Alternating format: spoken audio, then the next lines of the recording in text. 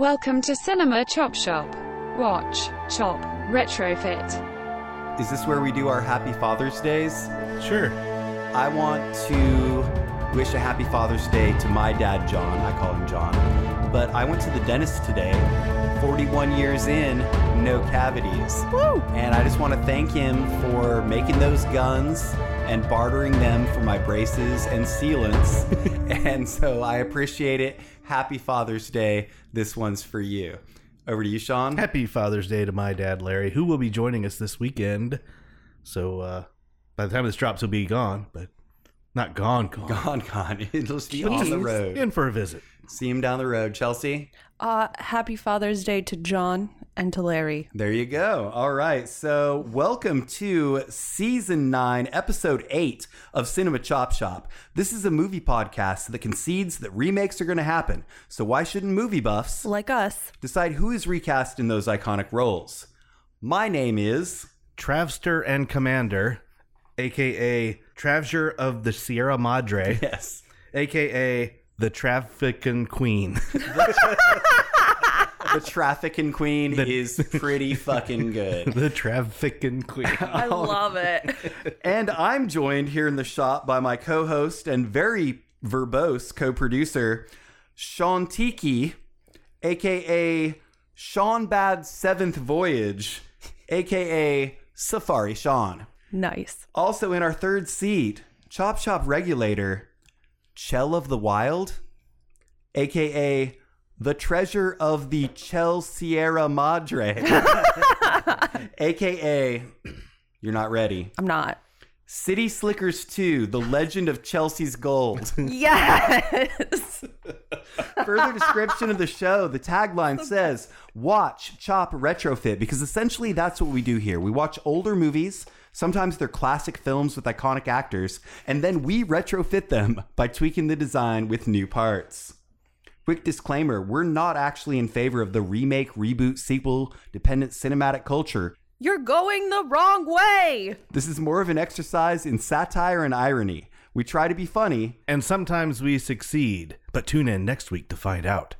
That brings us to our first segment, which is going to be movie news, right? And we do have, unfortunately, a RIP to report here at the beginning of movie news. Actor Ned Beatty of Deliverance and Superman and many, many more has died at the age of 83 of natural causes. That's And so rest in peace and rest in power to him. He no longer has to squeal like a pig. And that comes to us from CNN.com. Next, Elijah Wood and Julia Davis joined Peter Dinklage in the Toxic Avenger reboot. I know we don't like reboots, but are we on board with Peter Dinklage as the Toxic Avenger? I've got to see what they're doing with it first. When we see some stills. Yeah. I'm still guarded. Yeah. Chelsea, same? Yeah, totally Okay. same. All right, next up, Kate Bosworth and well-known actor / rapper 2 Chainz have joined Millennium Media's The Enforcer. And this is an exclusive from ScreenDaily.com. Kate Bosworth and rap star 2 Chainz have joined Antonio Banderas on Millennium Media's noir thriller The Enforcer. Any thoughts? No. None at all? This shouldn't have made movie news?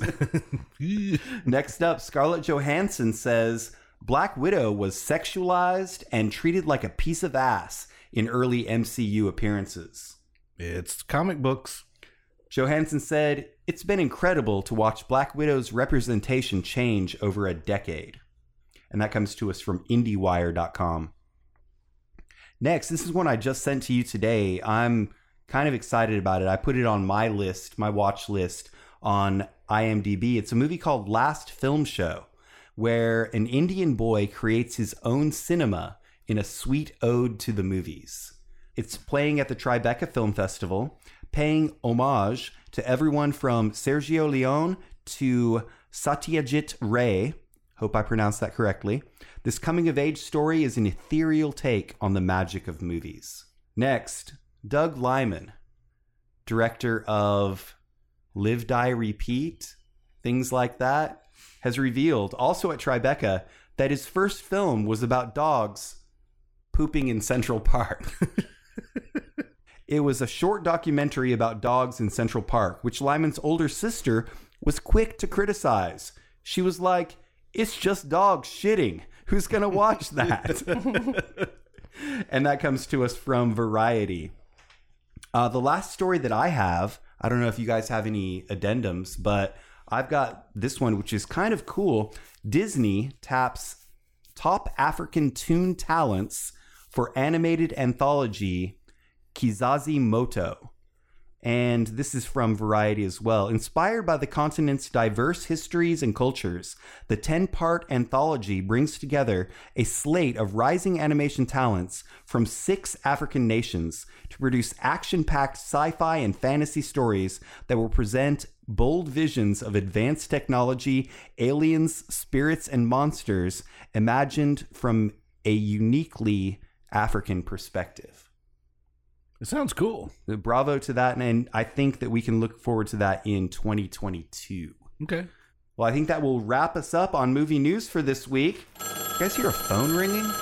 That must mean it's time for the Department of Corrections Department with Chief Corrections Officer Dana. Howdy, Chop Shoppers. Travis, you're getting some time in the hole this week for choosing camping over recording.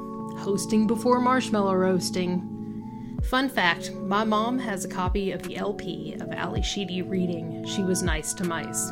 I've never listened to it. Maybe I should. Patricia Clarkson's character in High Art was German. The Australian actress from Pitch Black is Rhoda Mitchell. Annie Murphy's new show is called Kevin Can Fuck Himself. I hope all of her TV roles won't be in shows with pseudo-expletives in the title. That's it. I'm off to the store to get some Head & Shoulders for this wicked dandruff. See you next week.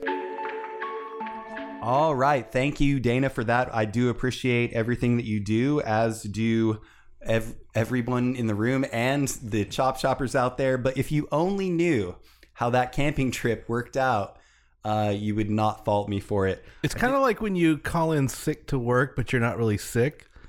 Bad things happen to you. And so you bailed on the podcast. I got dim sum out of it. Well, that's a consolation prize. Bringing us to the theme of the episode. In celebration of Father's Day, we're talking action-adventure movies. Sean, does your dad like action-adventure movies? I think so. And it's funny, you say action-adventure, and it's like if you search action-adventure, Google get actions and adventures. Well, Google really likes to throw in the action movies, but I tend to skew more towards the adventure side. I think that's more in the wheelhouse of what we're talking about. Yeah, we're talking explorers, treasure hunters, fortune hunters, those kind of films that take you on a big, hijinks-filled journey from one end to the other. Those are great films, and there are many throughout history, and some really good ones along the way, and there's some shit ones along the way, too. Absolutely. And I think that we talked about this influence recently, but the old Nichols serials, right, the adventure novels and comics after that are a strong influence on this genre. Absolutely. There was a fascination with Egyptology and British colonialism in India, and that kind of stirred up a lot of interest in antiquities and that sort of thing. And then, of course, like you said, the short form cliffhanger serials that keep people coming back week after week to the Nickelodeon theaters. Right. That was a huge spawning ground for this genre. Indeed. And Chelsea, you had a lot of exposure to this genre, this subgenre this week. And, how do you feel walking away from that? So I think I've probably watched a ton of action adventure, obviously more adventure movies growing up, but I saw some friggin' iconic ones this week, and there's still something about it that just ignites my childhood. I felt like a little kid. I wanted to have a bowl of cereal. Yes. With that being said, we're going to go into our next segment, which is the Midnight Double Feature. And this is where we go around the panel and we each kind of pitch 2 movies that would make a great double feature in this subject. And so, Chelsea, regulate You're going first. I have a movie from 1984 and 1985. Okay. I've Romancing the Stone, Yes. which was amazing. So good. I loved it. Drink. And I have The Jewel of the Nile, which you can... The sequel to Romancing the Stone. It's obviously an inferior sequel. It is. But there were parts of it that were fun. Yes. But there were parts of it that... seemed forced. And they just sort of dragged on. You really didn't need it. But we do have Michael Douglas and Kathleen Turner reprising their roles from the original, and Danny DeVito shows back up, right? He's back in it. Yeah. But you really liked Romancing the Stone. Oh, I loved it. I thought it was so fun. So it makes me wonder if this had any bearing on Danny DeVito's decision to hire them for War of the Roses, because he directed that. Good point. I think that's very possible. Yeah. They had great chemistry. Yeah. Oh, Palpable. No, that's what I call a campfire. All right, so over to you, Sean. What is your double feature for us today? You saying that was an influential movie for you? No, I'm not saying that at all. I'm just saying I went to college.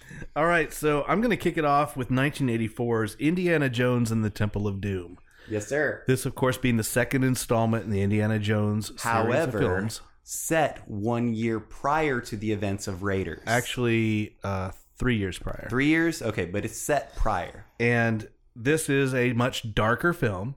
This film is notorious for being one of two films that spawned the PG-13 rating system as well. Okay.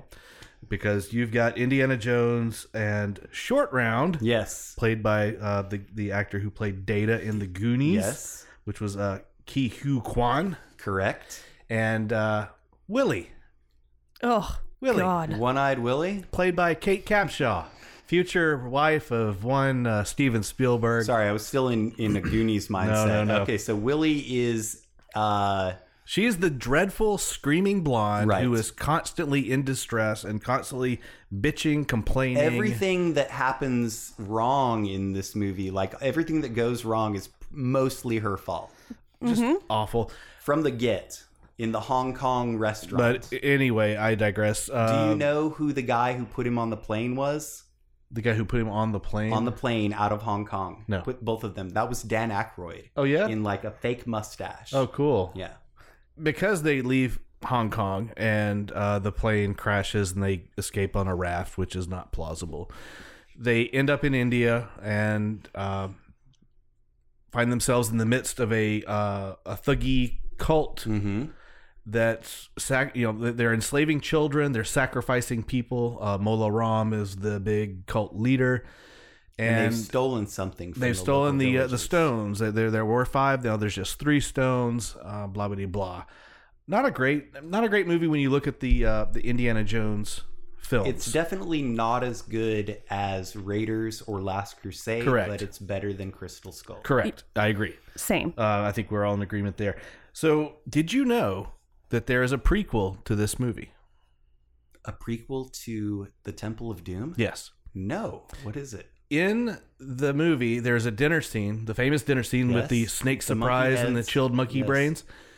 There is a British general who's talking to Indiana Jones, and the general specifically mentions the decimation of a thuggee cult Yes. by the British Army some years before. Well, he's referencing the events that happened in the film Gunga Din. Oh, shit. It's exactly what happens. It's that story about the first encounter with the cult of Kali. Is that what you're pairing with it? Yes, I'm pairing it with Gunga Din from 1939. Bravo, sir. And Bravo, sir. I actually carried water in here myself. So Gunga Din, of course, starring Cary Grant, Joan Fontaine, Douglas Fairbanks Jr., and it's a very problematic movie by today's standards. give us a gist of the scenario. We're in colonial India. Gunga Din is a Indian servant. He wants to be a soldier in the army, but he's not quite cut out for it. And the similarities between Indiana Jones and Temple of Doom are very strong. It has the same gong opening at the beginning of the film.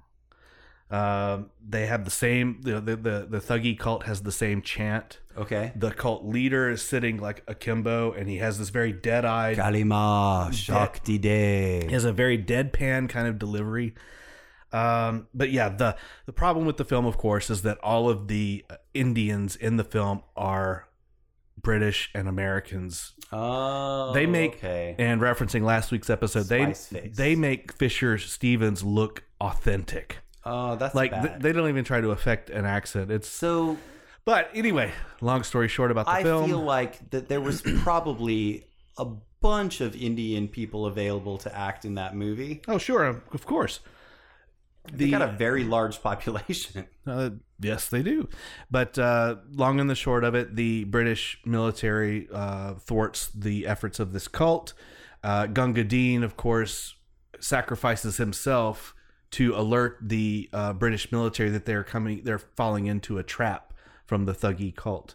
And of course, this is all based on a poem by Rudyard Kipling, who also wrote the Jungle Book. He appears in this movie, not him, but an actor portraying him appears in the film. So yeah, that's my double feature. It's kind of cool that they say that there's a prequel to this movie in the movie. More than a tangential connection between these two films. There's serious connective tissue that you would not want to sever. And we'll get in a little bit more about the Indiana Jones concept being derivative of all of these great cliffhangers later. All right, so I'm going with a double feature from the 1980s. The first one is called High Road to China from 1983, directed by Brian G. Hutton. So, a little preface. High Road to China is regarded as one of the imitators that populated movie theaters in the years following Raiders of the Lost Ark. However, as in the case of Romancing the Stone, another so-called imitator, the source material actually predates the aforementioned Lucasfilm production by 4 years. Rumor has it that it was given to Selleck as a sort of consolation prize for having to pass on Raiders of the Lost Ark due to scheduling conflicts with Magnum P.I. So obviously we have Tom Selleck, but first we've got Eve Tozer, played by Bess Armstrong, who is a society heiress living the high life in 1920s Istanbul. I didn't know that was a thing. I didn't know the Roaring Twenties made it to Istanbul. She needs to find her father, Bradley Tozer, played by Wilford Brimley. Oh, diabetes. Before he is officially declared dead or risk losing her inheritance to his scheming business partner. And she only has 12 days. So she hires hard-drinking, arrogant World War I ace pilot Patrick O'Malley, played by Tom Selleck. His mechanic struts and his aircraft, 2 biplanes named Dorothy and Lillian after the famous Gish silent film star sisters. Eve, who's also an accomplished pilot, however, is determined to accompany him in his other aircraft, which causes the first of many arguments on the way from Istanbul to China. Their journey through 6 countries leads them to finally find the eccentric Bradley Tozer in China, where he is helping a small village defend itself against a local warlord. O'Malley and Eve help them to win the final battle, but their only remaining aircraft is damaged in the process, leaving her seemingly unable to meet her deadline. However, spoiler alert from High Road to China, Wilford Brimley doesn't care. He says he can have the company. It's practically bankrupt. All of my patents are going to you. So she's going to be set anyway. And he's like, I got to stay here and help these people. So it's a pretty cool ending. So I'm going to pair that with Big Trouble in Little China from 1986. We've talked about this several times on the show. Directed by John Carpenter. It's got a 78% on Rotten Tomatoes. Kurt Russell plays a hard-boiled truck driver named Jack Burton, who gets caught in a bizarre conflict within and underneath San Francisco's Chinatown. An ancient Chinese prince and Chinatown crime lord has kidnapped a beautiful green-eyed woman who is the fiancée to Jack's best friend. Jack must help his friend rescue the girl before the evil Lo Pan uses her to break the ancient curse that keeps him fleshless and immortal. So, some side notes about this. The first version of the screenplay was written by first-time screenwriters Gary Goldman and David Z. Weinstein, hopefully no relation. Their rewrites were eventually scrapped because the studio felt the turn-of-the-century context would immediately alienate audiences. 20th Century Fox brought in screenwriter W.D. Richter, a veteran screen doctor and the director of The Adventures of Buckaroo Banzai Across the Eighth Dimension, to extensively rewrite the script, which he did in just 10 days. Oh, wow. So that's my double feature. I think it speaks for itself. Love it.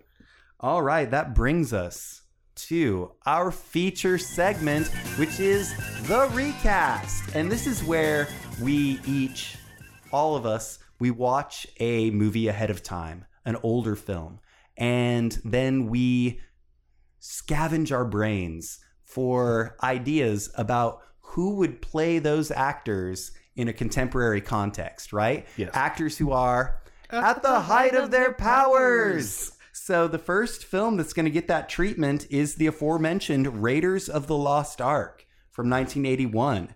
It was directed by Steven Spielberg, written by George Lucas. It's got a 95% on Rotten Tomatoes. I have never seen an Indiana Jones film before this week. And did you watch this one first? Yes. As you should. And your thoughts? It was so fun. It's like almost the perfect popcorn movie. Yeah. Sean, your thoughts on the movie in general? This movie was huge. I was in third grade when it came out, and I remember seeing it advertised on the marquees of various movie theaters. Raiders is all it would say. Right. And I'm like, what the fuck is that?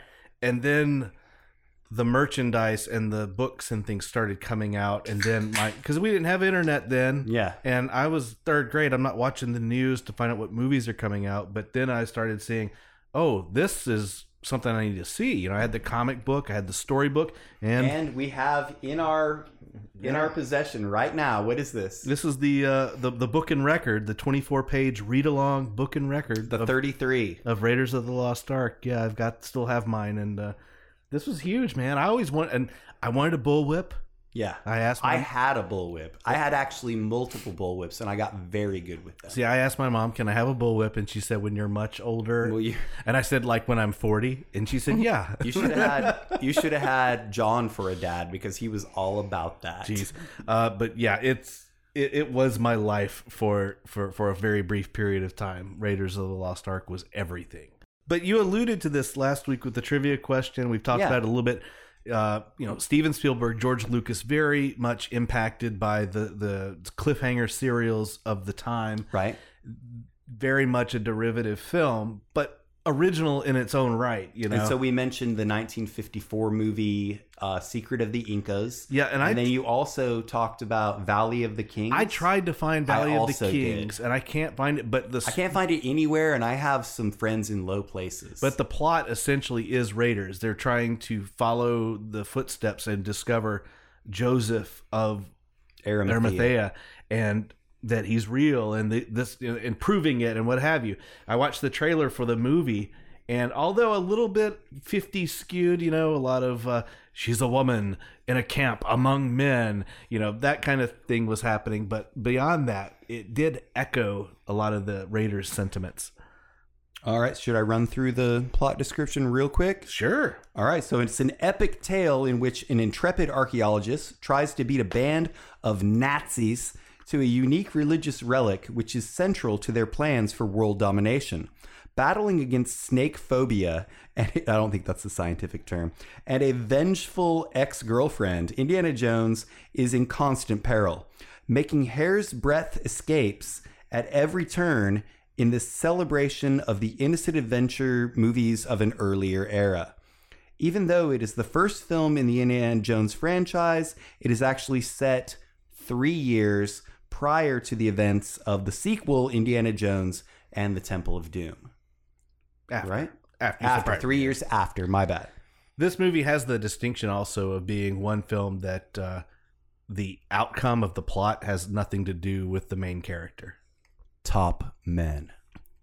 All right, speaking of top men, first we've got Indiana Jones, played by Harrison Ford, who was 39 at the time. I've got 39. I do too. Then we've got Marion Ravenwood, who is his former flame, his old flame, and also the daughter of his old colleague. She's played by Karen Allen, who was 30 at the time. Next, we've got Renee Belloc, played by Paul Freeman, who was 38 at the time. He's playing a Frenchman, but he's actually British. Yeah, French archaeologist, rival. Yes, one of his main rivals. And there was a recent interview with him where he said he would totally consider reprising his role as that'd be great. I'm sure he would. Next, we've got Salah, played by the great John Rhys Davies, who's actually Welsh, yes, but got typecast as Middle Eastern throughout his career. Yeah, I'll talk about that again at the movie marathon. Then we've got Marcus Brody, who is an official or curator at the museum of which Indiana Jones is affiliated. He's kind of his handler in a way. Colleague. Yes. Yeah, handler, yeah. Marcus Brody was played by Denham Elliott, who was 59 at the time. All right, over to you, Chelsea. Who's your Indiana? My Indiana, the actor is mostly known for TV. And he was on Arrow, The Flash, Supergirl, kind of all those things. I went with Stephen Amell. Stephen Amell. Oh, thank you. Stephen Amell. That dude. Yeah, he's got a brother who's also an actor as well, right? Yeah. I shopped him. Well, in Arrow, he is kind of nerdy and really articulate and intelligent. Yeah, athletic. There's something about him that sort of made me think of Indiana. Gotcha. All right, over to you, Sean. Who's your pick? Okay, I really didn't want to pick this one, but I started down a path, and it's going to be a connect the dots recast round for me. So this actor, very smarmy, very cocky, very arrogant, essentially playing Indiana Jones in his most famous current role. He's 42 years old. You'd know him from Jurassic World, Parks and Rec, and Guardians of the Galaxy. I went with Chris Pratt. Yeah. All right, so my pick is 38 now. He was in White Oleander. He was in Saved! ! He's in a TV show called Outcast, and he was the main role, the star of Almost Famous. His name is Patrick Fugit. I'm hoping it's Fugit and not Fugit. I see He's it. not quite as pretty boy as Harrison Ford was at the time, but I think that this remake calls for a more rugged adventurer. Got it. All right, next up, we've got the old flame, the love interest, the I'm your goddamn partner, Marion Ravenwood, played by the great Karen Allen, who was 30 at the time. Chelsea, who did you think about for this? My actress was in The Perks of Being a Wallflower, The Final Girls, Vampire Diaries. I went with Nina Dobrev? Thank you. Yes. Nina Dobrev. Well, in Vampire Diaries, she kind of has that same spunky spirit. Okay. And I'm like, all right, you can pull this The off. very opening scene, not the opening scene, but the first scene we see Karen Allen in, she's in a bar in Mongolia that she owns, doing a drinking contest with like this big dude. And He's like Attila the Hun. yeah, and she drinks him under the table and wins the money, and then Indy walks in. My actress is 37 years old, and this is where my whole connected the dots started. I said, who would I want to drink with? And this Okay. actress came to mind. She was in Dirty Grandpa, The To-Do List, Ingrid Goes West. Yes. And she co-starred with Chris Pratt in Parks and Rec. She's about the right age. I went with Aubrey Plaza. Yeah, she's a great, She's a little dude. older. She's 37. But, Okay. Yeah, I shopped her, dude. That's a good pick. She could definitely, she could be a hostile witness. Let's put it that way. All right, so my pick is 29 now. She's known for playing the younger version of Jennifer Garner's characters in 13 Going on 30 and Ghosts of Girlfriends Past, as well as her role on Revenge as socialite Charlotte Grayson. Her name is Krista B. Allen.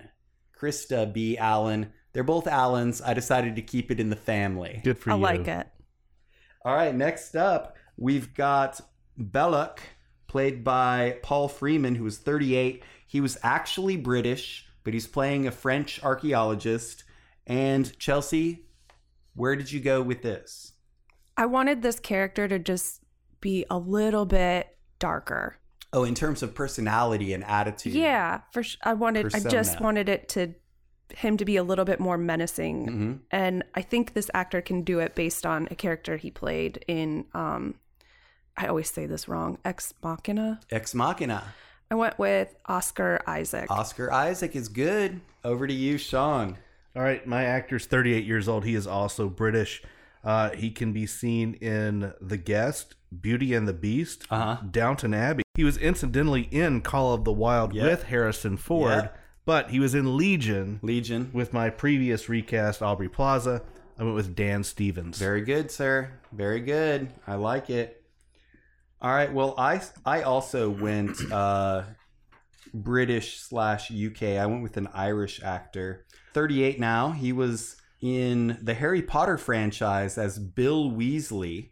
He's in About Time, Ex Machina, and The Revenant. I went with Domhnall Gleeson. Good job. I like it. He's my Belloc.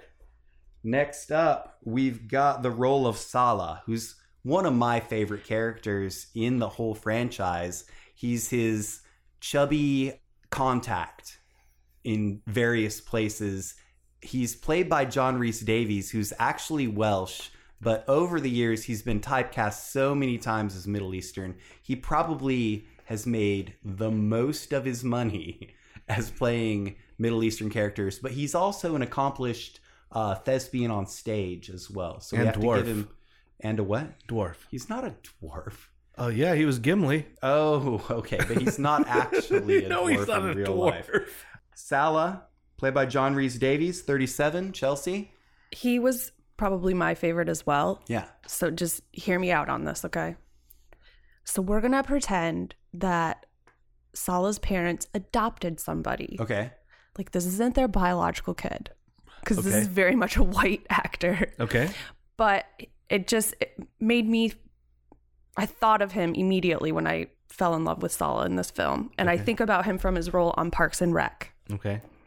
Chris Pratt. Oh, I want him to wow. play that character. okay. That's interesting. And so, all right. I can see it. He's going to start out as a shoe shine boy. Yes. There was All right. just something about it. Over to you, Sean. Okay, so my actor is, I aged him up. He's 53, and he can be seen in things such as Charlie Wilson's War, 12 Strong, Aladdin, Homeland. Incidentally, he played the character Salah in Castlevania, the animated series. Based on the video game? Yeah, but people would know him from his role in Legion with Dan Stevens. I went with Navid Negaban. All right. Can we also just give me props for recognizing that Castlevania is a video game? Yeah, I'm I pretty was impressed. pretty proud of you. Yeah. All right, so my pick is actually Egyptian. He's 30 now. He's in Why Him? One Crazy Cruise. Don't worry, he won't get far on foot. And Mr. Robot, but it's a different Rami. His name's Rami Youssef. Rami Youssef is my pick, and I think that... Oh, wow, you even got the little red hat to I mimic. didn't love do it. that. He was just wearing that hat. That's interesting. Good deal. That's great. All right, we got one more in this movie. It's Marcus Brody. He's a colleague of Dr. Jones at the museum and university. He was played by the great Denham Elliott, who was 59 at the time. And he's very British. He's like staunch. All right, so over to you, Chelsea. My actor is kind of an undercover badass, Okay. which I think this character needs. He was in Nobody. He's in Breaking Bad, Better Call Saul. I went with Bob Odenkirk. Ah, okay, so he's not British. He's not, but he can totally do the accent. It'll I be don't. fine. He might not even need to. He might just need to do Bob Odenkirk, Right? and it would be just fine. I kind of agree. Yeah, fair enough. Over to you, Sean. All right, I went with a 60-year-old actor. You would know him from the series of Hobbit movies. Yep. He was in the recent, I call it right-wing porn, Rambo. But you would know him also from the Witcher TV series. Oh, and also he was the voice of Dracula in the Castlevania series. He's Scottish. His name's Graham McTavish. Graham McTavish, I am not familiar with. He was Dwalin in the Hobbit films. Okay, so he was a dwarf. Yes. Not... Not a real dwarf, though. Not a real dwarf. All right, so my pick for Marcus Brody, I think is probably a little bit on the nose, but he's 60 now. He was in Pride and Prejudice, The King's Speech, and Bridget Jones' Diary. It's Colin Firth. Nice. Very nice. I like that. Yep. If he doesn't scream Marcus Brody at the museum, I don't know what does. Right? All right, so that wraps us up on the recast of Raiders of the Lost Ark. Any final thoughts? Chelsea, go first. Everybody should watch this. If they haven't already, they need to. Yeah. It's one of the best movies. Don't be a Chelsea and wait to watch this. It's such a fun movie. Yeah. Don't wait until you're 45 years old. Okay, like shut the Chelsea. fuck up. I'm 34. All right, I liked the movie a lot as well, and thanks to my dad, John, for introducing me to it. With that, we're going to head into intermission, but not before we say... Let's all go to the lobby. Let's all go to the lobby. Let's all go to the lobby and get ourselves some fortune and glory, kid. Fortune and glory. And for those of you just tuning in, you're listening to the Chop Shop Morning Zoo on WCCS 85.5 FM. The Shop with Travisito, the Brew Boss. And me, Chelsea, the Regulator, where we'll be breaking down the recast of your precious childhood movies. All morning long. And if you can't listen on your toilet or in your car, just search for Cinema Chop Shop on Podbean.com. And it came to pass that the Lord Pod saith unto the Chop Shoppers to go forth, to rate, to review, and to subscribe to Cinema Chop Shop on all of your social media and your podcaster apps. Now it's about time for the holy sacrament of a beer check-in. You too can follow the path to Cinema Chop Shop on Untappd. That's UNTAPPD. Everyone, hallelujah! Praise Jesus! Amen.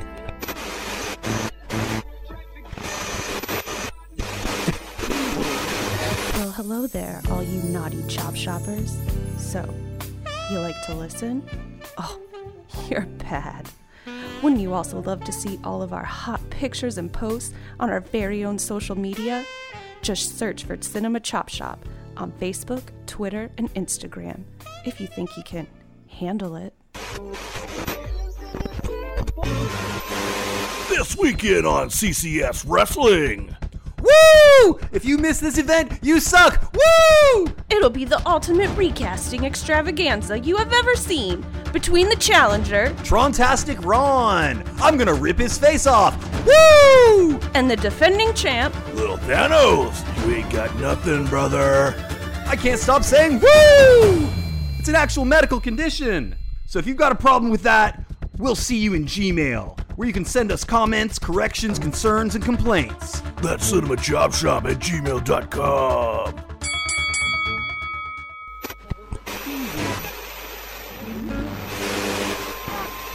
Do you need a used movie? good credit, bad credit, no problem. Come on down to Wacky Trav's Cinema Chop Shop Blowout Sale, He's out of his mind. where we can guarantee you'll go home happy. Social security number, criminal background check, and blood sample required. Side effects may include euphoria, hallucinations, and delusions of grandeur. So please remember to watch, chop, retrofit.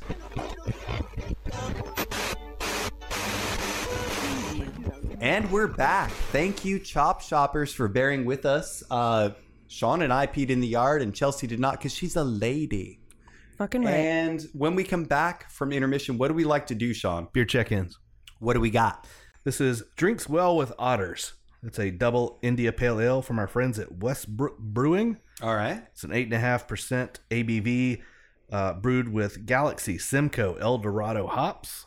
I like that combination. Yep, with intense aromas of orange zest, ripe pineapple, and peach. That hop profile is the combination to my IPA locker. All right, so we're going to check that out. And while we do, are we talking about the 2021 movie marathon? Yes, we are. All right, so the 2021 movie marathon is an exercise in stamina where we try to watch as many movies as we can throughout the calendar year. The original goal was one per day, but some people like to go way above and beyond. And so today is actually the 168th day of the year as of this recording. Sean, what number are you on? 203. Chelsea? 241. I'm on 168. Like a gentleman. So, Chelsea, what's your first check-in today?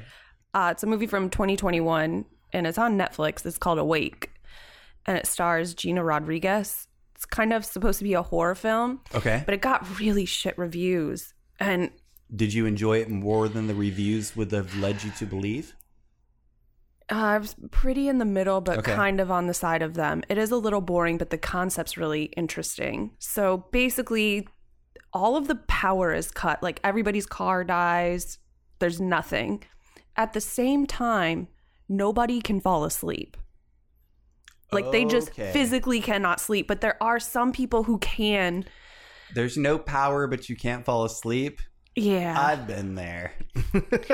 So the concept was interesting, and there are parts of it that are fun, but overall it's just kind of meh. All right, fair enough. Over to you, Sean. All right, I'm checking in Sphinx from 1981. Sphinx. Now, is this a action adventure? This is an action-adventure movie with John Rhys Davies, and it's set in Egypt, and he's Middle Eastern. You did actually send me a reference to this. Yeah, this I mentioned week, this and to you. I should have clicked on it. He's one of the villains, but He's a bad guy? yeah.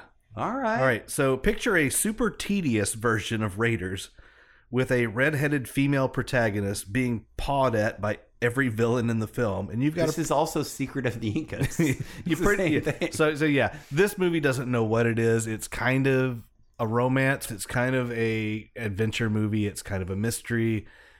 It's really bad, really bad. A lot of gunplay, bad gunplay. Nothing exciting, and just odd that it was a John Rhys Davies released in the same year, in the same genre, playing another Egyptian. The same year as Raiders? Yeah. Wow. All right, well, he gets paid.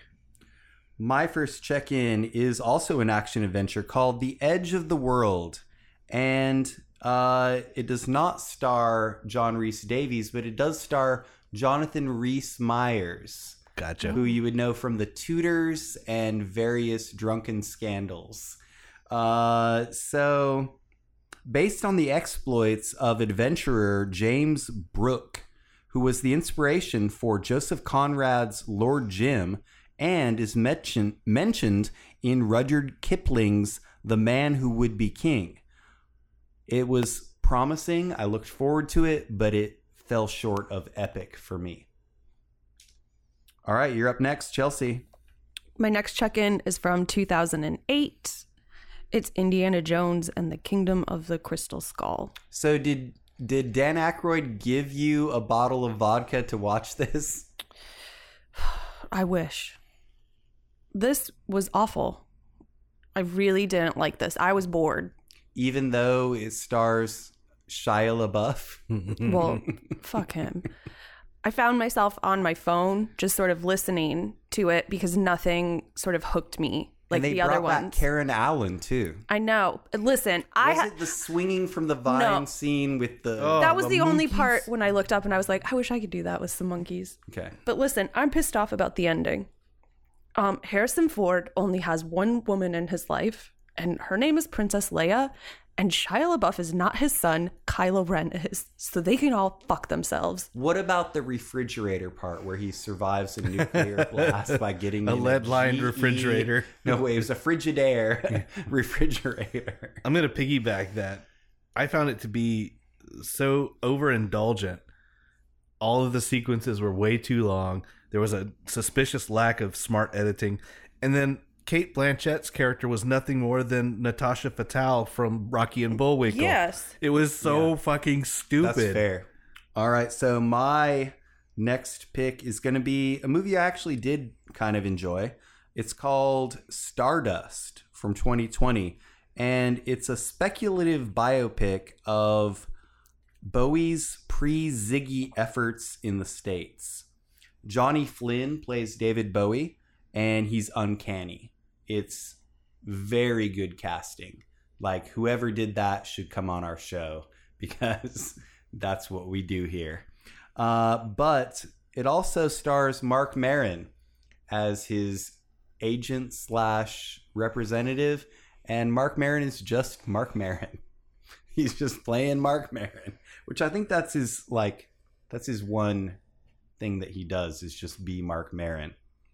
But yeah, if you want to watch a David Bowie biopic, this is a pretty good one. My only complaint was that it's called Stardust, and spoiler alert, he does not adopt the persona of Ziggy Stardust until the final scene of the movie. It's more about him realizing that American audiences weren't accepting what he was putting on the table and having to compromise himself. Did it talk about his family at all? A little bit, yeah. They talked about his schizophrenic brother, and that was actually a pretty big plot point in the movie. Okay. Yeah. All right, you're up next. My last check-in is from 2021. It's called Thunder Force with Melissa McCarthy, Octavia Spencer, and fucking Jason Bateman. I think you actually pronounced the title wrong. I think it's pronounced Thunder Force. Thank you for that. Yes. I appreciate it. This movie, it was probably directed by Melissa McCarthy's husband. It's funny, but in my opinion, a little bit played out. I was going to say, this one also kind of got bad reviews, but I enjoyed this one much more than Awake. Okay. All right, that's cool. Sean? All right, I went kind of to the source. I went to 1935's Captain Blood. Captain Blood. This is kind of one of those OG action Pirate adventure movies. You've got Errol Flynn bringing the swagger. It's in the time of King James. And the syphilis. Well, it's in the time of King James. He's a physician, and because he helps to aid someone who is in the rebellion, he then becomes convicted, and instead of hanging, he gets sent to Jamaica as a slave, and through various circumstances becomes a swashbuckling pirate, and then becomes the governor of Jamaica, and kind of sticks it to the guy that was his overlord in the beginning. I think they got the point. Ha ha! Bazing! No, this is one of those films I watched in looking at some of those inspirational films behind the Indiana Jones kind of movies. It's a lot of fun. It's one of those spectacles where you're like, wow, they really spent a ton of money on boats and guns and splintering wood. I mean, there's some really cool practical effects that by today's standards would break the bank. All right, so speaking of spending a lot of money, my final check-in for this week is going to be The Great Buster, which is the title of my debut porn. Actually, it's a documentary about Buster Keaton. It's called The Great Buster, A Celebration from 2018, I think. A love letter to one of the greatest silent film stars, a visionary of physical comedy, and a pioneer in cinema. The only reason that he was not a titan in like the golden age of cinema is because he was a pantomime actor. He knew how to do things without dialogue, and the world of cinema just kind of left him behind. Now, he did continue to act into his later years. In fact, he was in the Beach Blanket Bingo series. Yes, he was. And also... Ooh, that problematic Native American character. Yes, Yikes. that was Buster Keaton. So it did actually cause me to go and watch the movie The General about the train, which is probably considered like his best known feature. He plays a Confederate, which he thought that audiences would find more identifiable as opposed to the antagonist Union. But there's so many sight gags and pratfalls. In fact, I learned from watching this documentary that at the time, the term buster meant somebody who can fall down and get back up. We got another beer to check in. First, I would say that this one's pretty good. I like The it a first lot. one. Yeah, the tropical nature of it's really nice. So the next one we're going to do is called Spicy Pickle Monster. This is from Oh boy. Prairie Artisan Ales in Oklahoma. It is a sour ale with spicy dill pickles, orange, lemon, and lime. I'm here for it. I am too. And we've had pickle beers before that have more pickle flavor than this, but it's a nice balanced sour, I think. I'm going to pass this over to you. This reminds me of the pickle brine that I made for my pickled eggs, which give me very bad gas. I think it's really tasty. There's a nice balance to it. I think the lemon, lime, and orange kind of kick. Could you see it as a pickleback? Like some is people good. do a pickleback to a tequila. Mm-hmm. Like you take the shot of tequila and then you do a Oh yeah, pickleback. you would. This I would think that would be really perfect for really that. fun with some cheap ass tequila. Yeah. With that, we are going into the second part of our feature segment, The Recast Continued, Part 2, the sequel. to be continued. And this one is a nightmare. Dude, What the fuck? this is Called proof. Runaway Train. This is proof that Rotten Tomatoes is not always right. Yeah, it's got a 86% on Rotten Tomatoes. No. It got 3 Oscar nominations. No. It was written by Akira Kurosawa, and it's pretty much terrible, which is why all of my picks are going to be very comedic. Quick rundown of the plot of this movie. It's an action thriller. It actually said in the description, philosophical action thriller. What was the philosophy? All right, so action thriller about 2 escaped prisoners who hide on board a train speeding through Alaska. The driver suffers a fatal heart attack, and the train races out of control through the wilderness. With the railroad signalman unable to stop it, and a vindictive prison warden desperately pursuing them by helicopter, the train's passengers look set to face disaster. So my original like thought was to do the Prison Break guys, Yeah. but I didn't do it. I went comedic. But the roles that we're going to recast, we've got Oscar Manny Mannheim, played by John Voight, who was 47. Then we've got Buck McGee, played by Eric Roberts, Oh God. 29 at the time. And if Julia Roberts is from Georgia, Eric Roberts must also be from Georgia. He was born in Biloxi, Mississippi. So why is his southern accent so bad? Chelsea, what were your thoughts on this character? I fucking hated everything about this film. He was very annoying. Yeah. Next, we've got the role of Sarah, played by a very young Rebecca De Mornay. She was just 26 at the time. And she's some sort of worker on the train who, after they take it over, she remains stranded there. And then finally, we've got the warden, Warden Rankin, played by John P. Ryan, who was 49 at the time. And as I watched this, the only thing I could see was a young Dennis Hopper. With that being said, are we ready to recast? Oh, yes. Let's get this over with. Please, let's be done with this. All right, so Chelsea, over to you. Oh, hey, guess what? I hated this movie, so I'm picking actors I hate. As you are wont to do. This actor was in Keeping the Faith, Primal Fear, bunch of other shit. Just a problematic person. Went with Edward Norton. Edward Norton. This actor will be 48 very soon, and I think there's a little face value in it. He was in 13 Hours, Puzzle, Brightburn. Yeah. He's currently in Mayor of Easttown. Was he in The Office? He was in The Office. Did you pick him? No. I went with David Denman. Yeah, he's good. I like him a lot. That's a really good pick, and I would love to see him in this like hardened criminal role. I think this could actually be remade and made better because it was so shittily done. My as I mentioned, my approach to this was because it's laughable, I'm making it a comedy.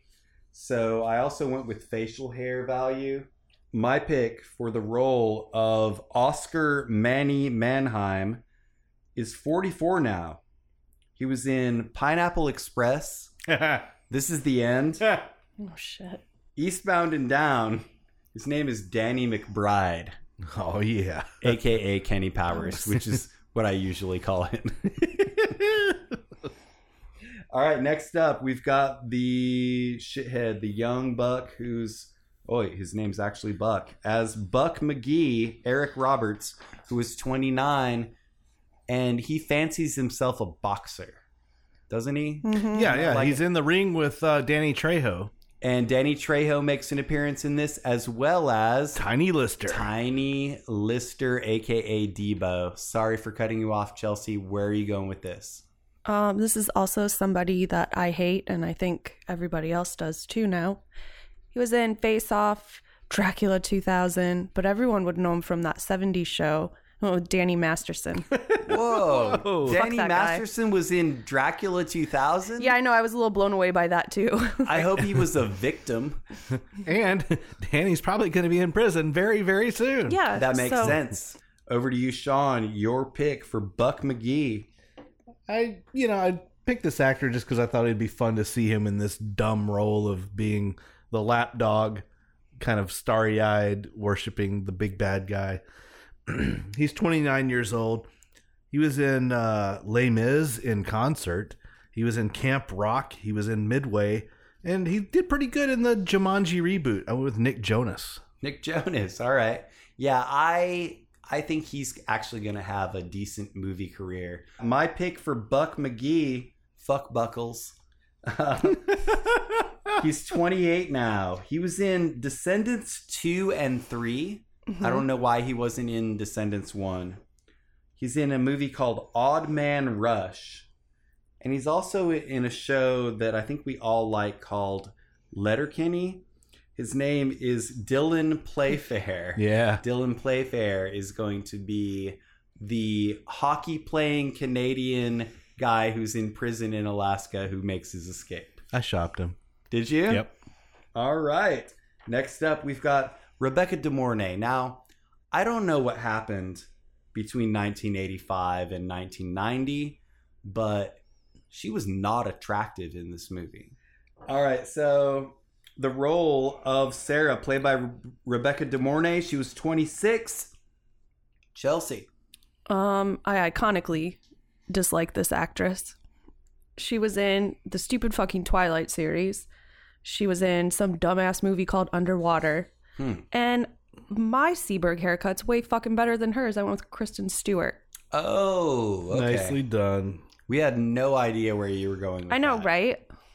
I went with the 26-year-old actress. She was in Split. She was in Edge of 17, Yep. Columbus, and 5 Feet Apart. Oh, Boy, I love her. don't you wish they had named it 6 Feet Apart?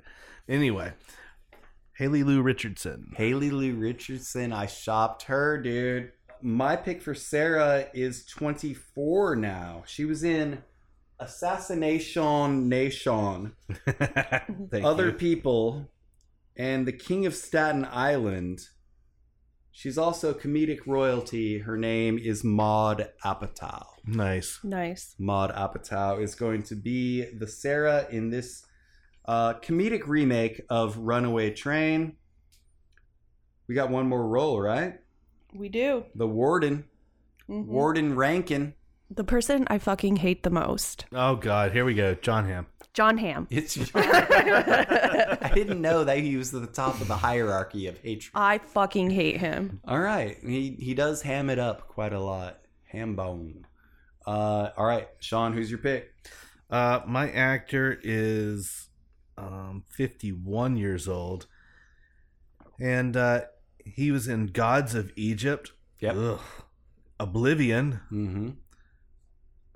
Nathavachten, Nathavalken. which would be a Danish film. It means another vodka, please. But everybody would know him from Game of Thrones as Jaime Lannister. I went with Nikolai Coster-Waldau. All right. Okay, I can see that as him being the evil warden who pursues via helicopter. Doggedly pursuing his prey, yeah.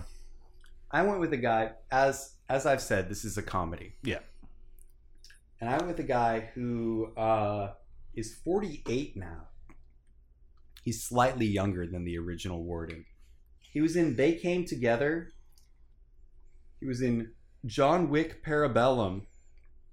He was in the Lego Batman movie. He's also one of our peers from How Did This Get Made? His name is Jason Mantzoukas as the warden. I love it. He's going to be the best part, and he's not even going to play it comedically. He's going to be straight up villainous. I like that. Yeah. All right. So final thoughts on Runaway Train? How did this movie get an 86 in Rotten Tomatoes? Just please don't fucking watch this. Make it as a comedy. It's awful. It's terrible. Mm-hmm. All right. Well, are you guys ready for our bonus segment? Yeah, Yes. anything but a Runaway Train. It's going to be a battle royale between 3 action adventure heroes. We've got a battle royale to the death in their prime between Indiana Jones, Alan Quatermain, and Jack T. Colton. Indiana Jones. Indiana Jones. All right, I'm going Jack T. Colton. That's a good choice. Yeah, because he's like the cool Indiana Jones. He is. Indiana Jones is already cool. Go fuck yourself. You know, Is he? He is.